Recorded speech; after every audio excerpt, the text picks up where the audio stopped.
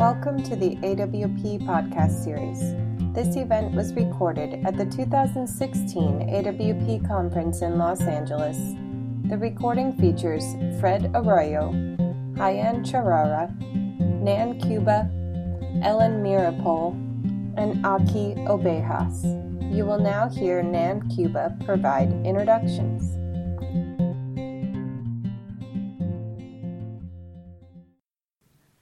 Welcome to our panel, Creative Writing and Resistance in the Classroom, Teaching Social Justice.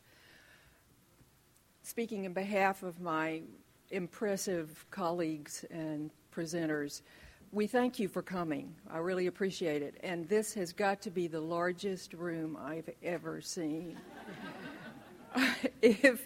If you're comfortable, it might be wise to maybe move. This is the school teacher in me. Move closer up to the panel. My name is Nan Cuba, and I am very grateful to you and also to the AWP committee for hosting this amazing conference and for allowing us to share what we would like to talk to you about regarding social justice. In preparing for today's presentation, we decided that what we wanted to give you as a context was to say that our interest is in encouraging our students to write about serious world issues and then to try to find techniques and ways to show them how to accomplish that. So that's the context for all of the presentations, but I would like to introduce our panel members now, and then they will each come up on their own to make their presentations. So, first, sitting here to my right is Aki Obejas. She is the author of the acclaimed novels Ruins, Days of Awe, and 3 other books of fiction. She has translated works from English and Spanish by Junot Díaz, Wendy Guerra, F.G. Hagenbeck, Eduardo Halfon, and many others. She is currently the Distinguished Visiting Writer at Mills College in Oakland. Now I'm going to give you the context for the teaching of each of our presenters. She is currently the Distinguished Visiting Writer and co-director of MFA in Translation at Mills College in Oakland. She teaches graduate and undergraduate workshops and graduate craft courses and translation. She has a very strong focus on craft and gives a lot of time to strategies for representing the diverse, multicultural world in which most of us live. And I'll be the second presenter. Again, I'm Nan Cuba. I have published a novel, Body and Bread, and co-edited an anthology called Art at Our Doorstep. I am the founder of a nonprofit literary arts center called Gemini Inc. in San Antonio, and I am the writer-in-residence for the MFA program in creative writing, literature, and social justice at Our Lady of the Lake University in San Antonio. The next presenter is Ellen Mirapol. She teaches fiction workshops in non-academic community settings, libraries and bookstores, community literary arts centers, and nonprofit organizations. Her students range from octogenarians to adolescents whose parents have been targeted and harmed for their progressive political activism. Here is her bio. She's the author of 2 novels, On Hurricane Island and House Arrest, and the dramatic program Carry It Forward. Her short story and essay publications include The Writer's Chronicle, Bridges, The Cleaver, Rumpus, and Portland Magazine. She is a founder of Straw Dog Writers Guild. The next presenter is Fred Arroyo. He has taught at several universities, St. Louis University, Drake University, the University of South Dakota, mostly undergraduate and graduate fiction and creative nonfiction courses and workshops. He is serving for the second time as a fiction mentor in AWP's Writer-to-Writer Mentorship Program. His presentation today is meant for undergraduates. And his official bio. He is the author of Western Avenue and Other Fictions and The Region of Lost Names, a novel, a recipient of an individual artist grant from the Indiana Arts Commission, Fred is completing a book of lyrical and ekphrastic essays and is at work on a novel set primarily in the Caribbean. To my far left is Hayan Sharara. Hayan teaches 2 courses in the Honors College at the University of Houston, a year-long course called The Human Situation, which focuses on texts from antiquity in the fall and texts from modernity in the spring. The course is divided into lecture and discussion sections. In lecture, he is one of 8 to 9 lecturers. Each has 3 or 4 lectures a semester on more than one text, usually. These are old-school type lectures. They talk for 50 minutes in front of about 250 students. In discussion section, he leads 15 students in an hour-plus conversation about the lecture or text. He also teaches a course he designs, or else a course called Poetics and Performance, which focuses on aesthetics and questions about aesthetics in poetry, literature, art, music, architecture, cooking, medicine, politics, etc. This semester, he's teaching a course of his own design called Representing Islam, Art, Literature, and Ideology in the Age of Terror. And this is Hayan's official bio. He is an NEA Fellow and University of Houston faculty. He is the author of 3 poetry books, most recently Something Sinister, a children's book. He's the editor of Inclined to Speak, an anthology of contemporary Arab American poetry, and a series editor of the Etel Adnan Poetry Prize. So, welcome, and here is our first speaker, Achi Obejas.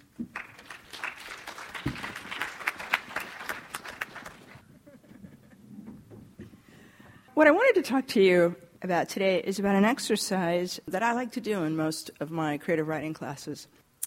It's something that I've done with grad classes and undergraduate classes, and I've also done it at community workshops. I find that it works best with grad classes, but it can be done with undergraduates as well, especially if there's a lot of preparation and context, which I tend to do a lot with this particular exercise anyway. It's an exercise that teaches point of view as well as challenges assumptions. And what it is a recasting of Ernest Hemingway's early story, Indian Camp. Because it's about as canonical as it gets in Western Lit, you're probably familiar with Indian Camp. Nonetheless, I ask your indulgence for just a few minutes. Published in 1924, it was one of Hemingway's earliest stories and featured a very young Nick Adams, though his age is never quite specified. The story is in Nick's third-person POV, except for a brief passage when it defers to his father's third-person POV. The text is a mere 1,478 words, which is about 4 to 7 pages, depending on the edition. The story begins when Nick and his father, a doctor, are called to a nearby Indian camp to assist with a breech birth. Accompanying them is Nick's uncle, George. 2 Indians, as Hemingway refers to them, paddle the trio across a lake in a pair of canoes and lead them to the camp. When they reach the shore, George gives out cigars to the Indians. The outsiders are greeted at the door of a shanty by an Indian woman holding a lamp and led inside where the pregnant woman is lying on the bottom bed of a bunk bed. She is screaming in pain. Above her, her husband is also in bed, smoking a pipe and nursing a cut foot. We're told it smells bad in the room. Though Nick's dad has been called here to perform a medical duty, he is curiously unprepared. He has not brought his bag and is forced to use a hunting knife and fishing line to perform a cesarean.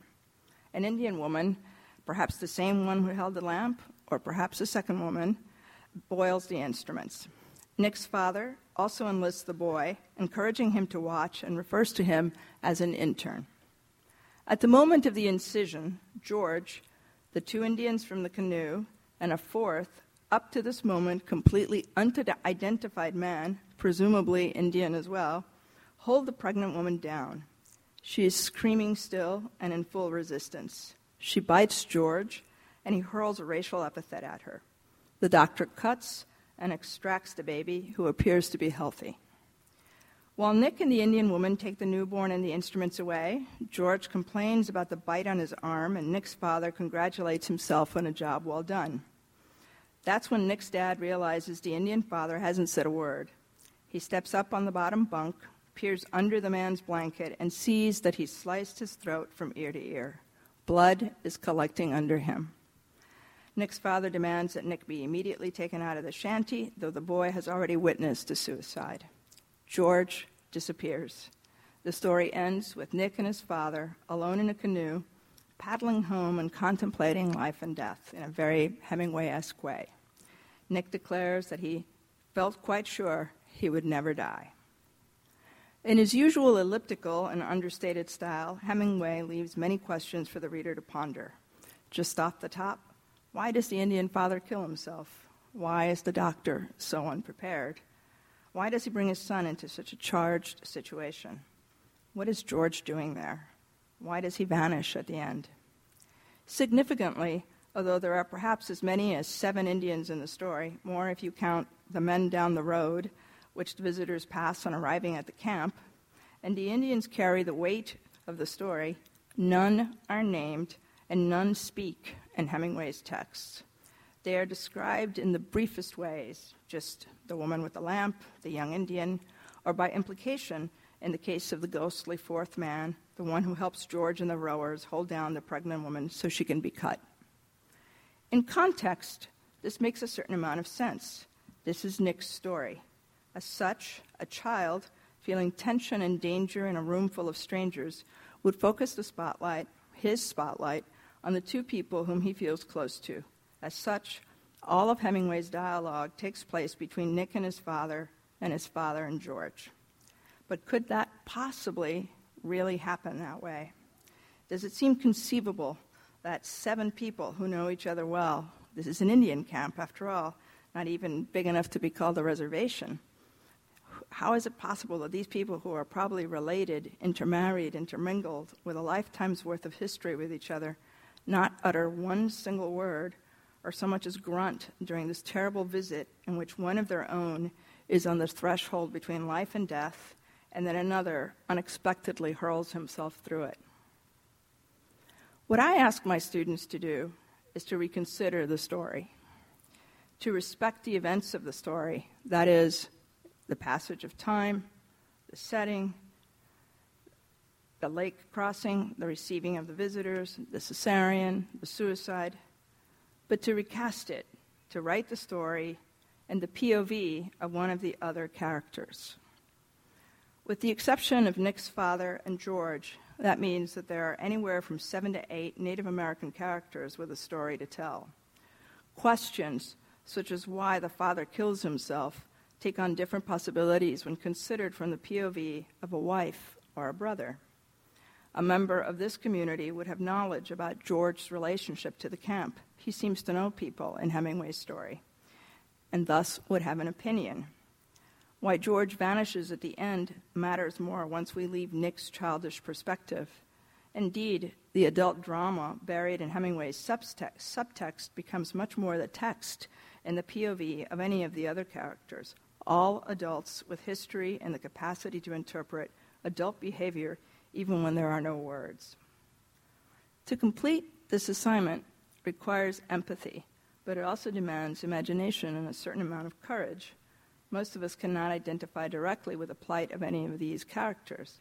Most of us are culturally and racially outside of this world, especially because it's a world almost 100 years ago. In my classes in the last 20 years, I've only had one student who did this assignment who identified as Native, and she chose to write from George's point of view.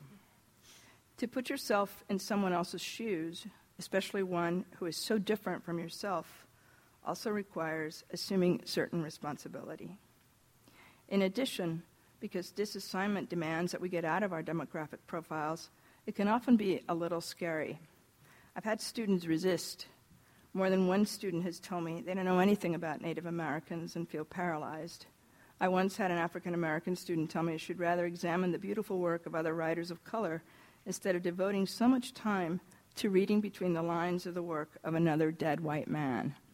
but I do think it is critical, super important actually, to question canonical texts, especially those written by white men.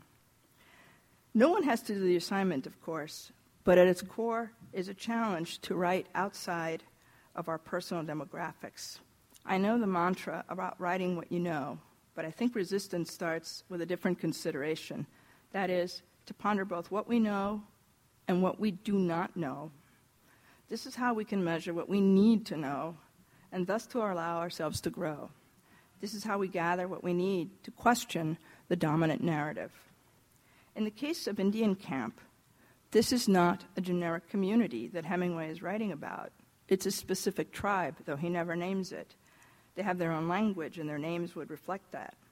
What is the name of the woman with the lamp, of the young Indian? What do they call themselves? That's a huge first step in humanizing and personalizing a character. What do they do for a living? Hemingway gives us clues. How is their community structured? What is this shanty where the action takes place? It doesn't feel like an individual home. Why are they in bunk beds? Critics have long tackled this story, but these have been overwhelmingly white critics. They have suggested over and over some version of the Indian man's suicide as a result of being overwhelmed by his wife's screaming, by the tragedy of his life that will now be inherited by his infant son. In essence, they suggest the man killed himself because this is a terrible racist world. Students frequently come back and suggest this in their versions, usually their first draft of the story. But frequently, this racism, as they present it, is much like the critics, an odorless gas that plagues the Indian camp, not routed systematically through an institution or expressed in any social or personal gesture. And the task, if racism is why the man kills himself, is to, if not directly show, at least know why this individual has made this decision, how the racism has manifested in his life to lead him to this conclusion. Critics sometimes also suggest that the man kills himself because George is the biological father of the child, and students frequently pick up on this too, which raises questions Hemingway wouldn't dare consider beyond the framing of endangered masculinity, such as colonization and white domination, conditions for consent, a rape culture, women's control of their own bodies, and thus their own destinies. I've never seen a critic consider what it means for George to pass out cigars on arrival at the Indian camp in the context of history, how the cigars, now essentially gift-wrapped tobacco, are made from a plant indigenous to the Americas, and George's gesture replays white dominance in the historical erasure of natives. But students have, and the moment, a throwaway in Hemingway's story, has then become a central allegory.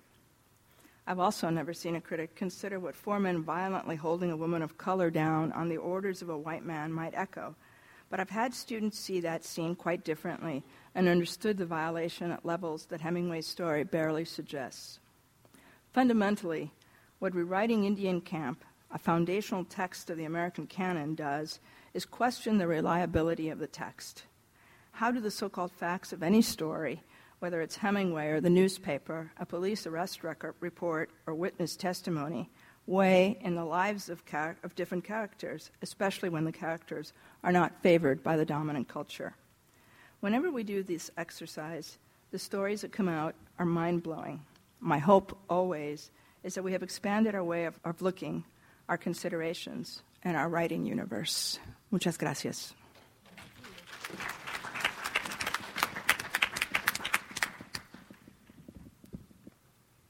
Most of my university students come from our West Side San Antonio neighborhood or towns bordering Mexico.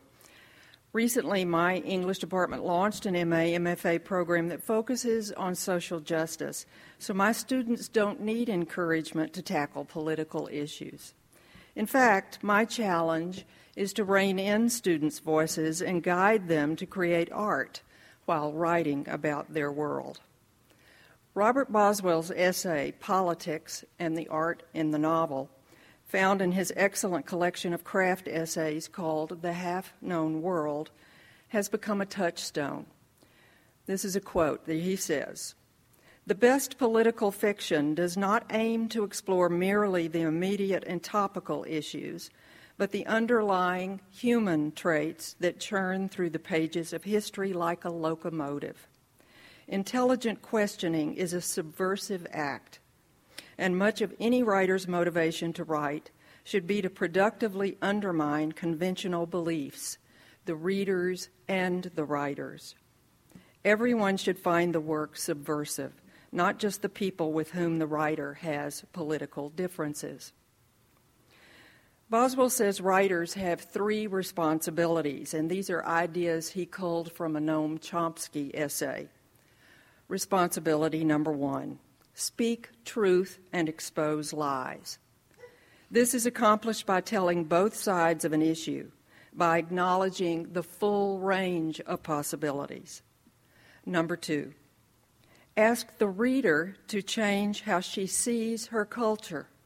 Don't reiterate or embody an existing ideology. Responsibility number 3, set events in a historical perspective. That way, the writing continues telling a truth and contributes to the issue's history. Next, Boswell offers strategies for accomplishing these responsibilities. There are 4 of them. Number 1, first strategy, write from the point of view of the other. Quote, this will more likely permit you to find the full human dimensions of both the victim and the aggressor, and consequently, you avoid moralizing melodrama. The reader cannot stand above and condemn a character's actions. Rather, the reader's compassion for both the victim and the aggressor is enlarged. He gives as an example the fictional memoir, This Way for the Gas, Ladies and Gentlemen, by Tadeusz Borowski. Strategy number 2, include contradictory action. Quote, select as your protagonist someone who shares your political beliefs, but who is forced by circumstances to act in a manner contradictory to those beliefs. Both responses make sense, and both are somehow right. His example is Rosalind Brown's novel, Before and After. Strategy number 3, place culturally accepted lies in opposition to each other while giving a historical context. Quote, analyze the things that each side takes for granted, the unexamined beliefs, all that is usually overlooked or considered a given. Engage the material until you shift your own understanding of the issue and your premises become more complicated. His example is the O.J. Simpson trial, and the issues he raises are the cultural lies: racism, police violence, celebrity, and athletics. Strategy number 4, expose a moral dilemma. A protagonist must make a decision, and any of the choices has clearly a negative outcome. The examples Boswell uses are Billy Budd, Sailor, and Sophie's Choice. Scott Cheshire's story, Monsters, which was posted September 30th, 2015, at Catapult, illustrates each of these strategies. The protagonist, Peyton, is a 35-year-old woman who majored in Byzantine history but has become an interrogator for the Office of Intra-Intelligence, a militarily specialized department similar to Internal Affairs. Her job is to investigate agent misconduct in the field and review suspicious agent behavior. The story takes place over a couple of hours inside the shabby hotel room that belongs to Peyton's father. He has been an agent for 30 years, now retired, and she is there to find out if years before he participated in the torture of a Saudi woman. Her interrogation is an intervention, otherwise a judiciary board would handle it. Peyton's parents are divorced. Her father is a reformed alcoholic who left Peyton's mother when she was diagnosed with Alzheimer's. His behavior could be described as cold and neglectful. Here's how Boswell's strategies apply. Number 1, write from the point of view of the other.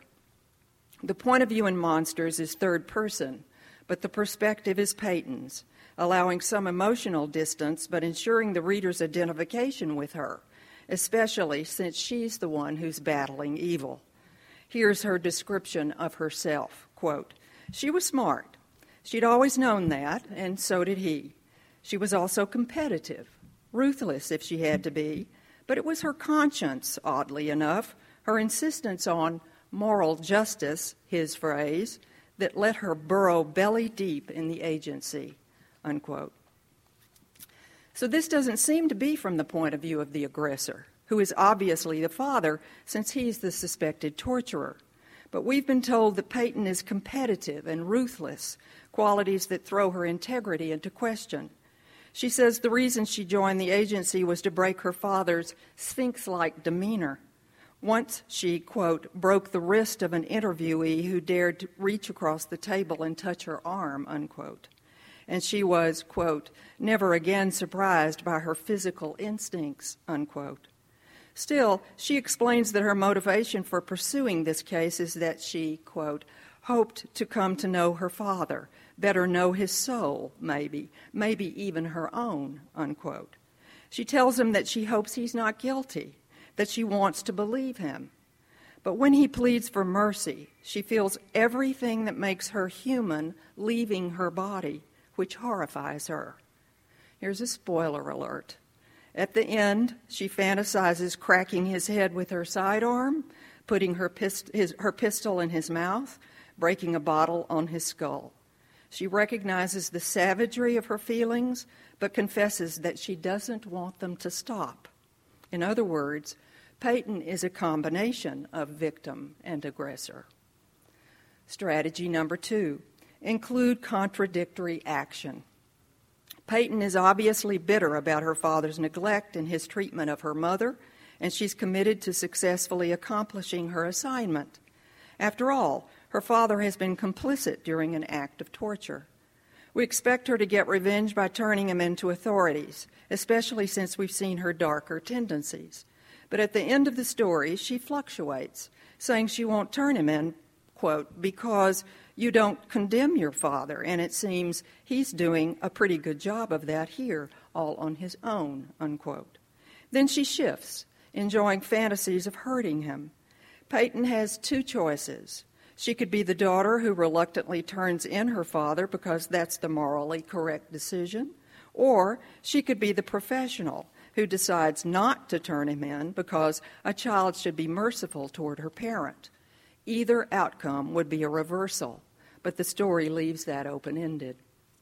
Strategy number 3, place culturally accepted lies in opposition to each other while giving a historical context. Peyton's skill at interrogation, including her physical instincts and her fantasies about brutalizing her father, dispel the notion that women are not prone to physical violence.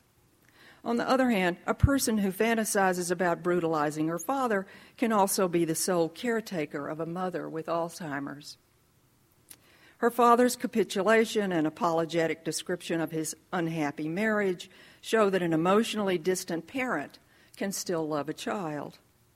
On the other hand, a man who empathetically rationalizes that soldiers repeatedly listen to a scream from a metal rock album because, quote, the song makes death more palatable for them, unquote, can also condone sadistic interrogation tactics for 30 years. The historical context for the subject of torture is given when Peyton says, quote, the business of intelligence was making great strides, great humanistic strides. The president was watching. The world was watching, unquote. Strategy number 4, explore a moral dilemma. Peyton says that torture is a black and white issue that has no gray area. She has been tasked with determining whether her father is guilty of such an act.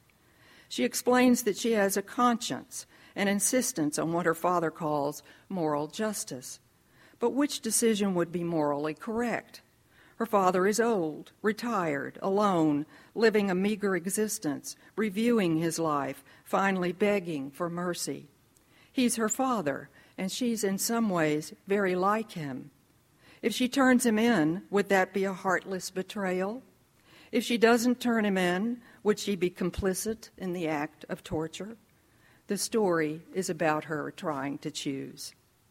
This analysis of Chester's monsters is an example of the kind of discussions that I have with my students moving them beyond melodrama or propaganda to a reflection on human traits that underlie serious world issues. That way, readers not only comprehend the psychological complexity of an aggressor, they also recognize the possibility of being culpable. Thank you.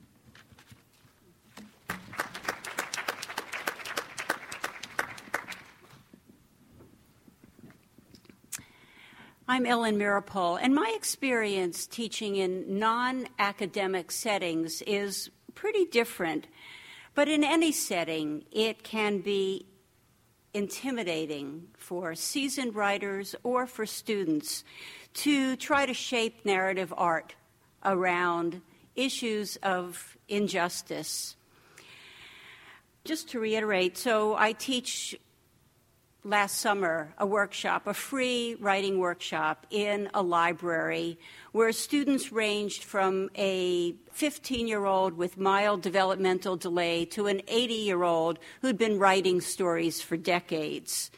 I lead Write Your Story workshops for a nonprofit that brings together young people whose parents, whose families were targeted and harmed for their progressive political activity. So these young writers have very intense experiences and some pretty complicated emotional reactions to their families' situations.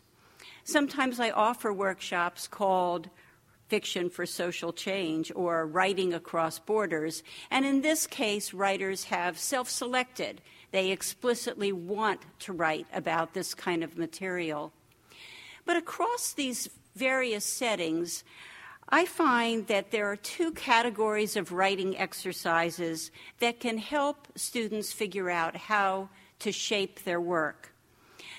The first category I think of as enlarge the fictional world.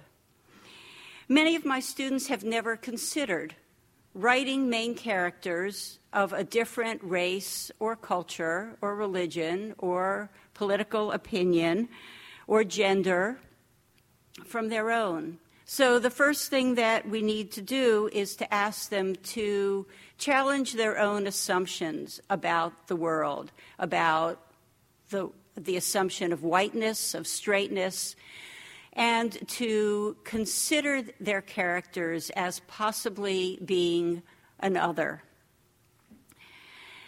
Of course, if you're going to do this, you have to also talk with students about the risks of doing this kind of character development and ways to minimize the risks.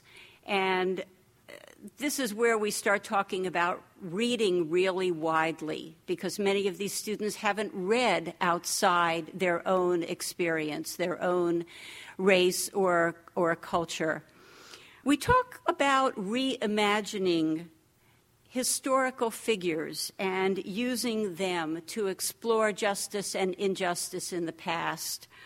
And we talk about what right we have, what responsibility, if any, to the historical record, knowing how untrue the historical record often is, or to the descendants of the people we fictionalize in our work. One exercise to get at this enlarge the world idea is called Dig Behind the Headlines. And in this, students are asked to think about a recent political or social conflict, a front-page headline, if you will, or if they'd rather a historical conflict, and write a scene set in a very dramatic moment in that story. They're encouraged, actually, unlike what you talked about, Achi, to ignore the facts and extract the drama from the situation. The critical part of this exercise is to crawl behind the headline and approach the material from an unexpected perspective, often that of a minor character, and to avoid the obvious, the television soundbite response. A second exercise in this category is called Subvert Your Story. And this involves changing a major element of the piece they're working on, the place, an important decision a character makes, age or gender of a main character. Essentially, the purpose of this exercise is to ask the student to argue with or change the dominant version of the events in their story, of whatever they've been accepting as reality in their fictional world. The second category I call clashing points of view. As a reader and as a writer, I love the use of multiple narrators in fiction, and I think it's particularly useful if you're writing fiction about hot-button issues. First of all, it's a good way to lessen the possibility of being too didactic. If you are building characters with clashing, disagreeing belief systems, as you talked about as well, Nan. If the clashing characters have family ties or other close ties, the resulting emotional conflict can be especially strong. It also opens up the conversation of the novel and invites the reader in to participate in that conversation. As part of these workshops, we discuss excerpts from books that do this multiple point of view well.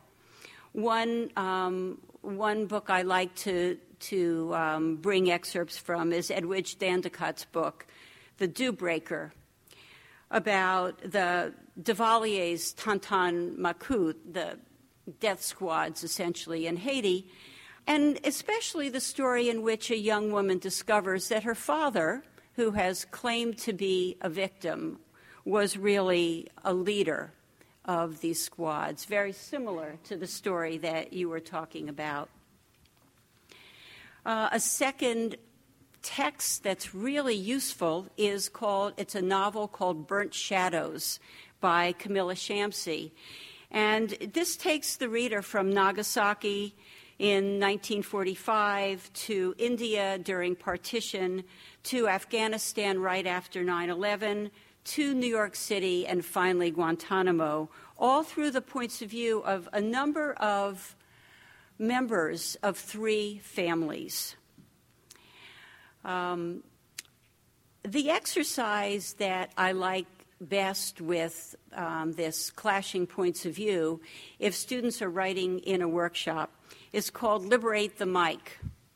And it's a way for students to experiment with different narrator voices, narrators who disagree, who clash, maybe even hate each other. It can be done as a follow-up to the Behind the Headlines exercise, asking students to give voice to each character in that scene that they created. Or it can be used with material from outside the workshop. In particular, students are encouraged to write from the point of view of a character who holds very different opinions from their own about the scene, about the story, about the headline. What I've discovered in these different workshops using these techniques is that students often find a much more compelling way to tell the story that digs beneath the surface to a more layered and a more nuanced expression. Thank you.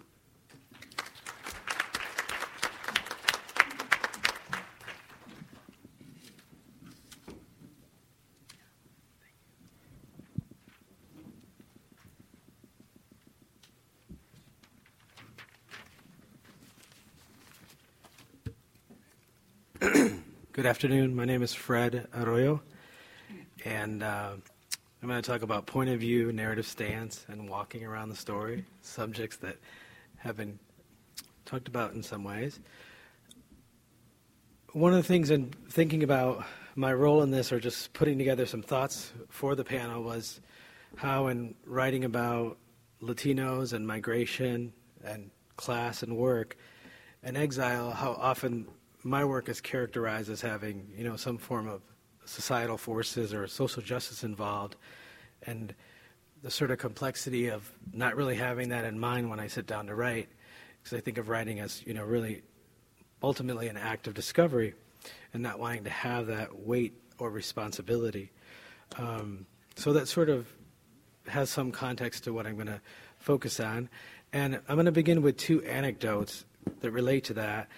And they come from recent visits to universities where undergraduates had to read my book, and I gave a reading and met with the class. One anecdote is in the voice of a student, and the second anecdote is in my voice reflecting on that visit. Anecdote number one. The piece that was most inspiring and helpful to me this semester was Fred Arroyo's First Love. The idea of silence carried throughout this piece was not only eye-opening for personal reasons, but also for reasons that helped me improve my writing. On a personal level, I deal with my own silence that I, too, have created among me and my father. It's ironic that we would be reading this piece this semester because for the first time in 10 years, I am now in contact with my father, trying to break my own silence. From a writing standpoint, this piece taught me that having a person's stories told from another individual can be extremely powerful. Magda tells Ernest's story in a way that I don't think Ernest could have ever touched. There is a sort of honesty that comes across that would have been hidden inside Ernest if he were the one who have told it. Having Magda tell Ernest's story allowed the story to have many dimensions, and Magda needs Ernest's story to understand her own, just as anyone in life may feel the need for someone else's story to understand their own. Anecdote number two. Professor E asked me if I might sign a book for a student, and when the book arrived, it contained a small note. The student expressed that in reading my stories, especially First Love, she better understood the possibility of one character telling a story that wasn't solely their story. This student, a non-Latino, shared how her father was a supervisor in a plant where many Latinos worked. The student felt that although a life or story like her father's is not often included in the story of migration and immigration and labor, she now felt there was a way to tell or express her father's story. These students were expressing that point of view offered them an empathetic vision to experience other characters and a facet of their lives and stories differently. They highlight the importance of point of view and narrative stance, who tells the story, where does the narrator or character stand in the story, whether writing fiction or nonfiction, what is our narrative stance? What process of mediation, meditation, research, or invention influences that stance? And they also help to highlight the importance of offering student writers occasions where they can imagine, explore, and discover point of view and narrative stance. Not just who's telling the story, but how and why they are seeing and narrating the story in particular terms. Student writers need to walk around their stories so they can imagine various perspectives, see multiple facets of the story. The very notion of social justice implies an attitude, a perspective, a stance towards a particular situation.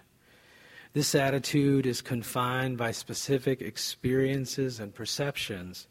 It's fueled by emotions, ideas, and biases. Passionate biases. There's often a statement, a demand the writer brings to a situation. As a teacher of writing, I hope to help students use their writing to explore and discover more about their desires and find the widest light they can to tell their story, the widest light to cast across the whole story.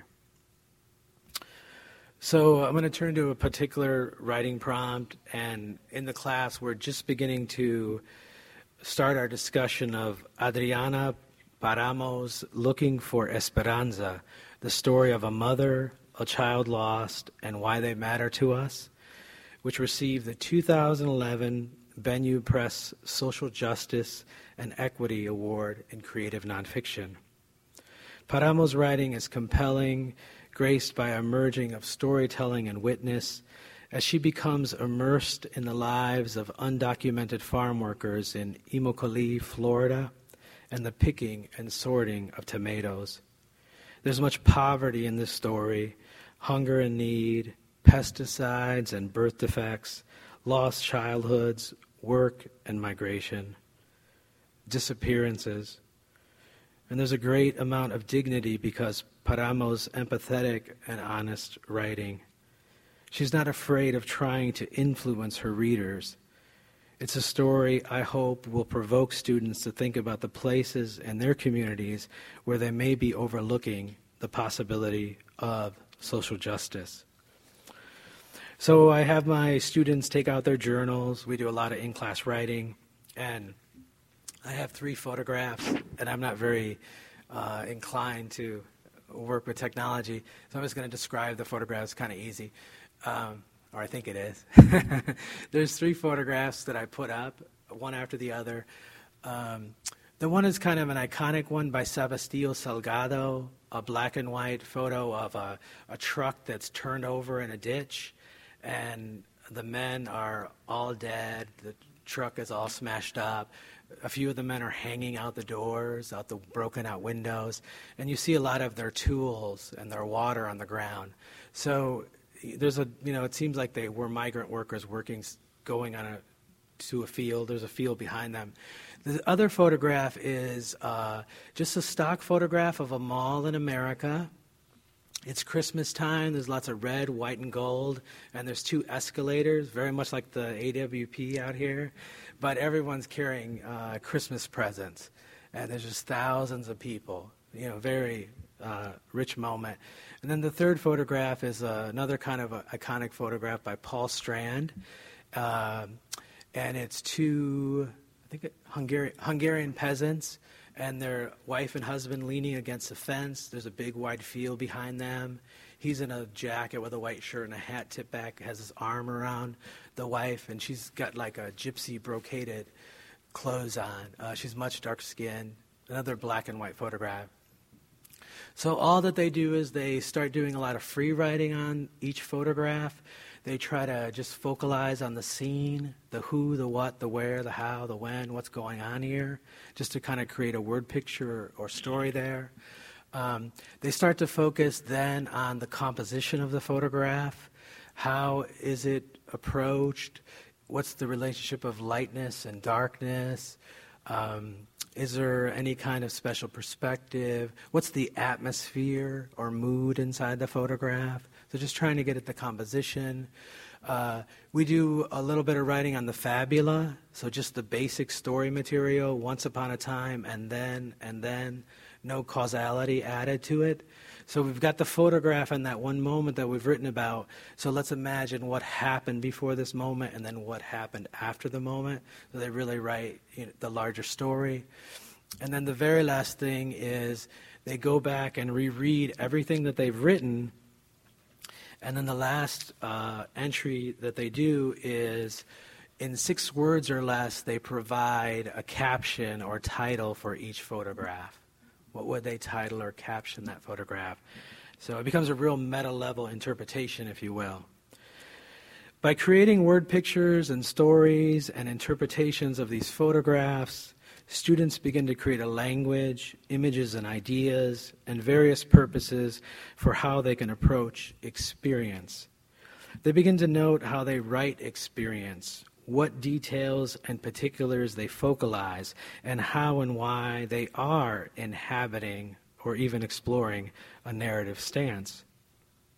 Our writing and discussion now returns to Paramos' writing with greater purpose and possibility. The stories and narratives students begin to compose create a dialogue with what they've now read, whether or not it's actually present in Looking for Esperanza. For language and silence, perspective and meaning begin to take on greater subtleties. Say, for example, I remember a specific student writing a story about the Christmas scene and, all the seemingly joy and happiness of going out at Christmas and shopping, and yet underneath the surface of that, the kind of worry and stress of that time period.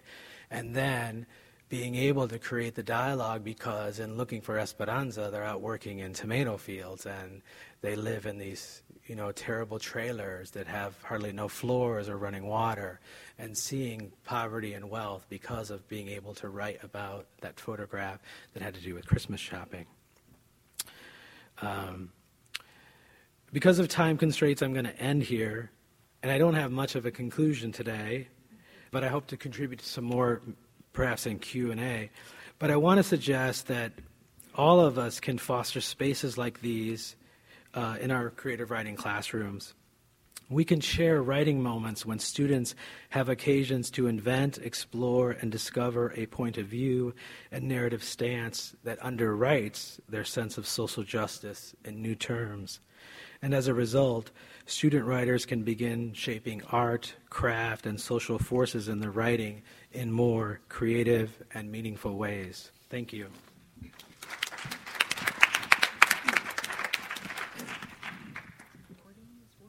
In 2006, I became much more aware of the challenges or resistance in the classroom to writing about political inequality or injustice.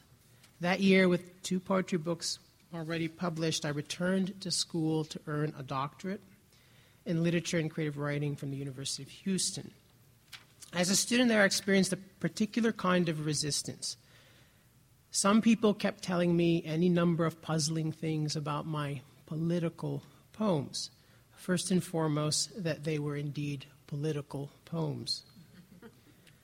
I understood this to mean that they meant the poems were bad or propagandist, or that somehow through my political poems I was hoping to get my readers to vote one way or another for this or that political issue, or else to, run for office, picket the home of a corrupt politician or business leader, boycott AT&T. I really didn't have a clue what some of the people in my program were talking about, especially this business about these so-called political poems I was writing. The reason for my being so puzzled, well, I knew that, like most other poets, I often obsessed over 2 or 3 subjects. I thought mine were personal.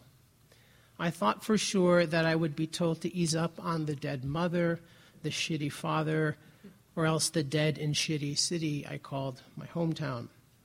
In this way, I thought that my poems were quite American and non-political. Or if they were not evidently American or non-political, then they must obviously at least be personal.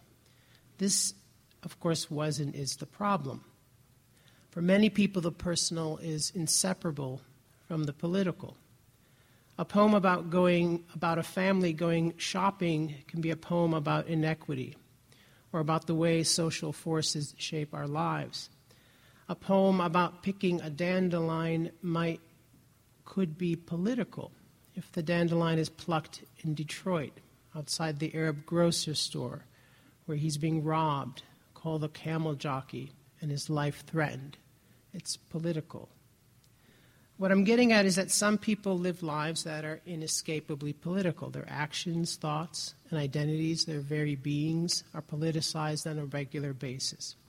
So here's where I'm going to quote myself, and I'm told it's okay to do so in LA. Quote, "One of the hardest tasks for an Arab to accomplish is to live non-politically. Plenty enough times when an Arab experiences grief or loss, politics play a role. When questions arise about his place in the world, in his own country, among his own people, whether in the United States, Iraq, Syria, Egypt, Libya, Lebanon, France, the UK, or wherever, I would bet the farm that U.S. foreign policy plays a big part. At that point, the separation between the personal and the political gets blurred or it altogether disappears. This is true in far too many ways for too many other people. This disintegration between the personal and the political, though, is not entirely realized, understood, or accepted by an even larger number of people, poets and writers and teachers among them.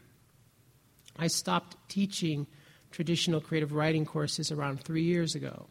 I teach now in a program at the University of Houston called the Center for Creative Work. The courses created and offered in the Center for Creative Work are multidisciplinary. There are no creative writing workshops. Instead, students take courses that integrate creative projects, critical study, and cultural research. There are many reasons for this approach, good ones, one of which is that all the craft talk in the world isn't going to help someone see a carefully crafted poem as a carefully crafted poem when that person sees a political poem, meaning a bad or propagandist one. Overcoming this, let's call it an obstacle, requires a particular set of skills.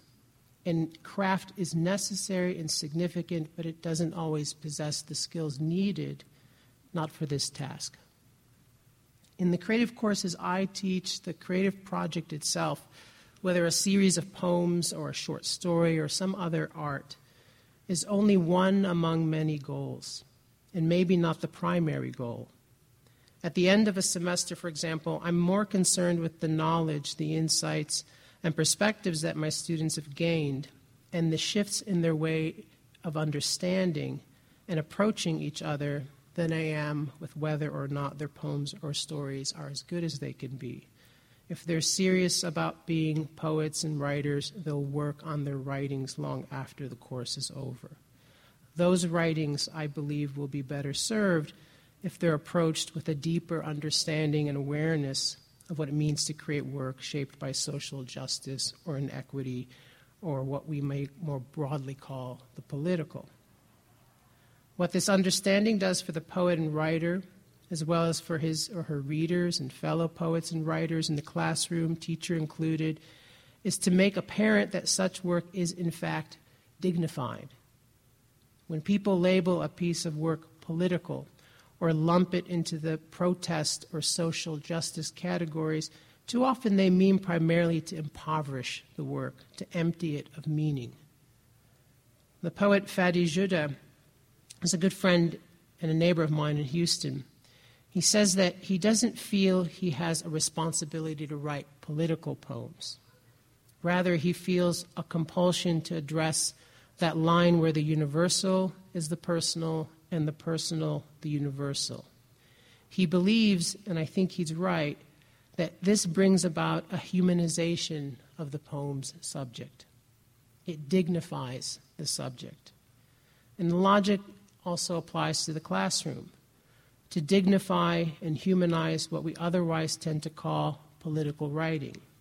And in doing so, humanizing the writer and her speakers without, as Fadi puts it, quote, stripping them from the right to speak their narrative, or, maybe more importantly, imposing on them our narcissistic projections as righteous poets, or novelists, or teachers, or readers. Thank you.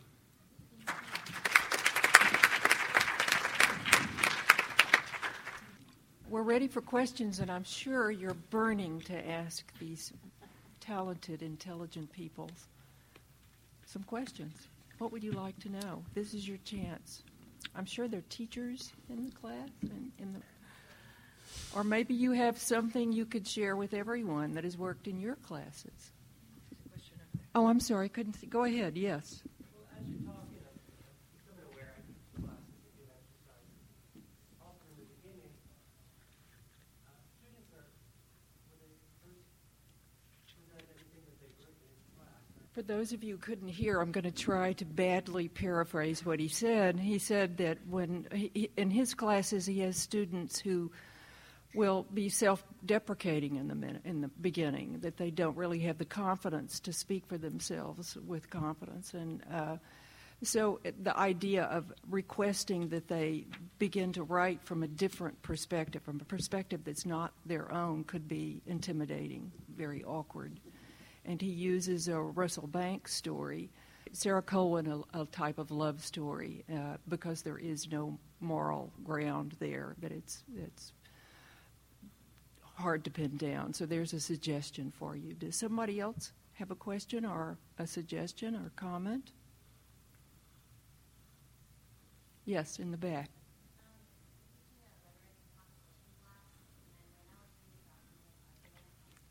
In her class, which is a class on rhetoric, she has made the assignment that students write about a social justice issue, but it's a term they're not familiar with.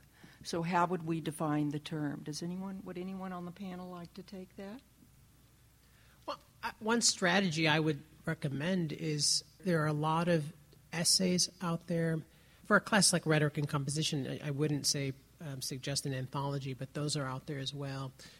That get at social justice theories, at these sort of, I don't know what they're called, but they're like the beginner's guide to social justice. I mean, there are essays like that available, and articulate to someone who may not know what that means to people who practice it and who work in the field. And I think that's just a good place to begin.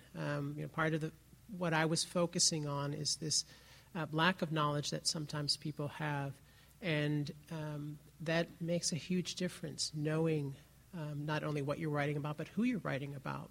I love the idea of taking on the voice of other people, and what it can create for a person is an opportunity to actually engage with those people, not just in the writing, but actually go out there and talk to people and meet them and read about them in their own voices, so that you know your character, right? That is not entirely imagined, and yeah. Okay. Anybody want to add to that? I would say in my MFA program we talk about social justice being an attempt to achieve a universal human dignity. It's an a striving for equality and an emphasis on dignity. Achi would like to respond to the questioner over here. She's thought of something to say. Yeah. No, you were saying that oftentimes you find that at the beginning of the semester, it's your students come in sort of intimidated, and the idea of asking them to write from another point of view seems like it might be daunting. It took me a minute to sort of sort through that, but I realized that it can actually be very liberating to write from another point of view. I think it's all about how you set it up and how much guidance you give. I think if you just say, whoa, you can write about any point of view, then they're going to be swimming in the deep end of the pool and probably not doing well. But I think a certain amount of guidance and sort of just controlling the choices, let's say, can be very useful. I think what Ellie was talking about, using, articles and asking people to come at it from an unexpected point of view. I think one of the reasons that, Indian Camp works is because you only have 9 choices and the action is already taken care of, So I think if you give them guideposts, that it can actually be a very illuminating exercise to free them to a certain extent from having to create these people, wholesale. If they can just sort of inhabit a body that's already, in existence, and then animate that body, I think that might be easier, more comfortable, more of a learning experience than the certain paralysis that would come from just creating somebody, out of the blue that they have nothing in common with. Just a thought.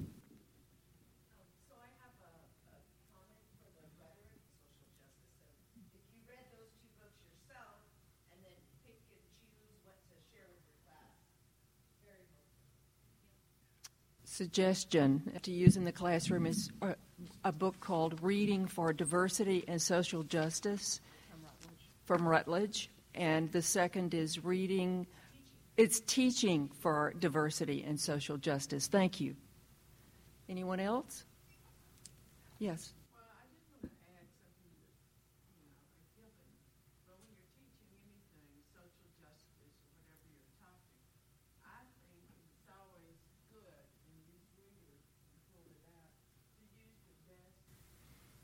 This was the suggestion to be sure and use in your classrooms excellent models as examples of what you are hoping the students will take away from your concept. I'm sorry, yes.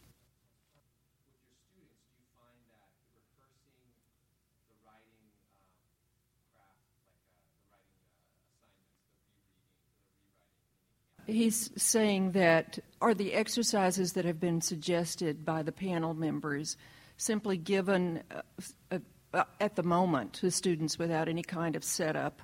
And are there follow-up exercises once you've had this to influence their development of social justice and its concepts? And Achi wants to answer. Yeah. You know, to be honest with you, I very rarely use the terms diversity or social justice in class. Part of it is because I think, maybe it's because I teach in Oakland, California, where people have those words for breakfast. And so they become very redundant and sort of meaningless. And what I have found is that the craft conversation provokes the other conversation. It never fails. I mean, I've never had to stretch to get anybody to talk about these other issues. The craft itself, the craft conversation, will provoke these other conversations. And, you know, the conversations go on. They go on, after class, and students drop by, are deeply immersed in the text. We just finished discussing a book in one of my craft classes, Good Kings, Bad Kings by Susan Nussbaum. Is anyone familiar with it? It's a phenomenal book. It won the Barbara Kingsolver social justice thing. I didn't even mention that until the very end of the conversation, but it was interesting to me.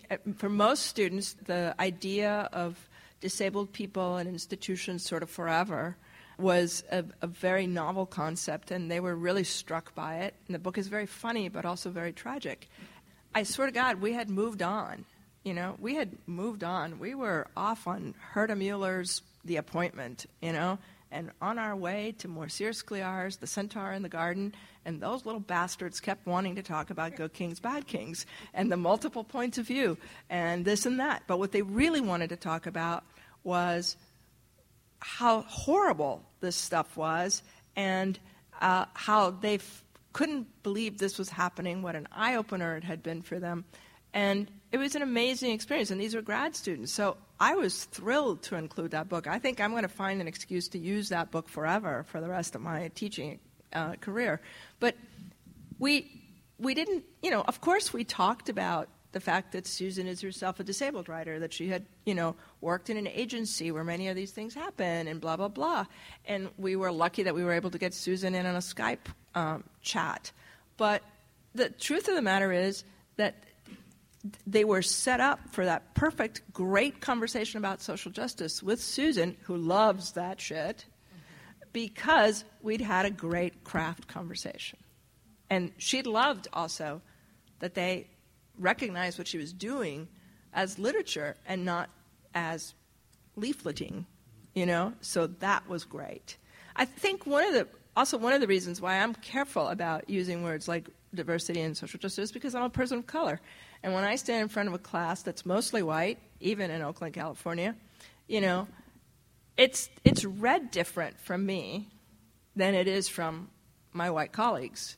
And so I want them to feel that they come to it, that they have come to these issues, that they are interested in these issues, and not that I'm pounding it into them because I've got some sort of grievance.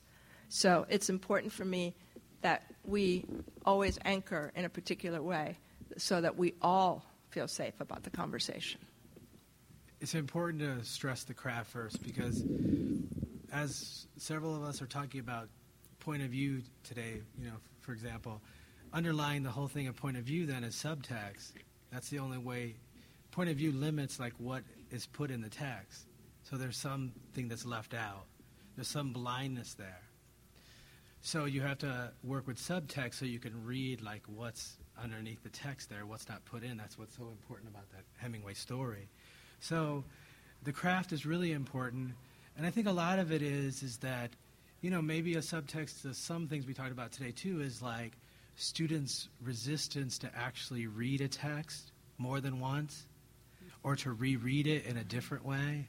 And then, of course, their own writing, it's their writing, and they're not going to read it as different, and see it differently to revise it. So a lot of that resistance has to do with a form of kind of misreading. Can't you reread it again and see what else might be there that will lead you to that, whether it's a social justice element or not, or a revision that you have to do to let your character have a stronger voice? I'm afraid that has to end our presentation. I thank you so much for coming.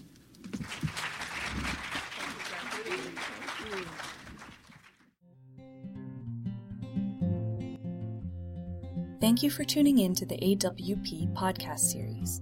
For other podcasts, please visit our website at www.awpwriter.org.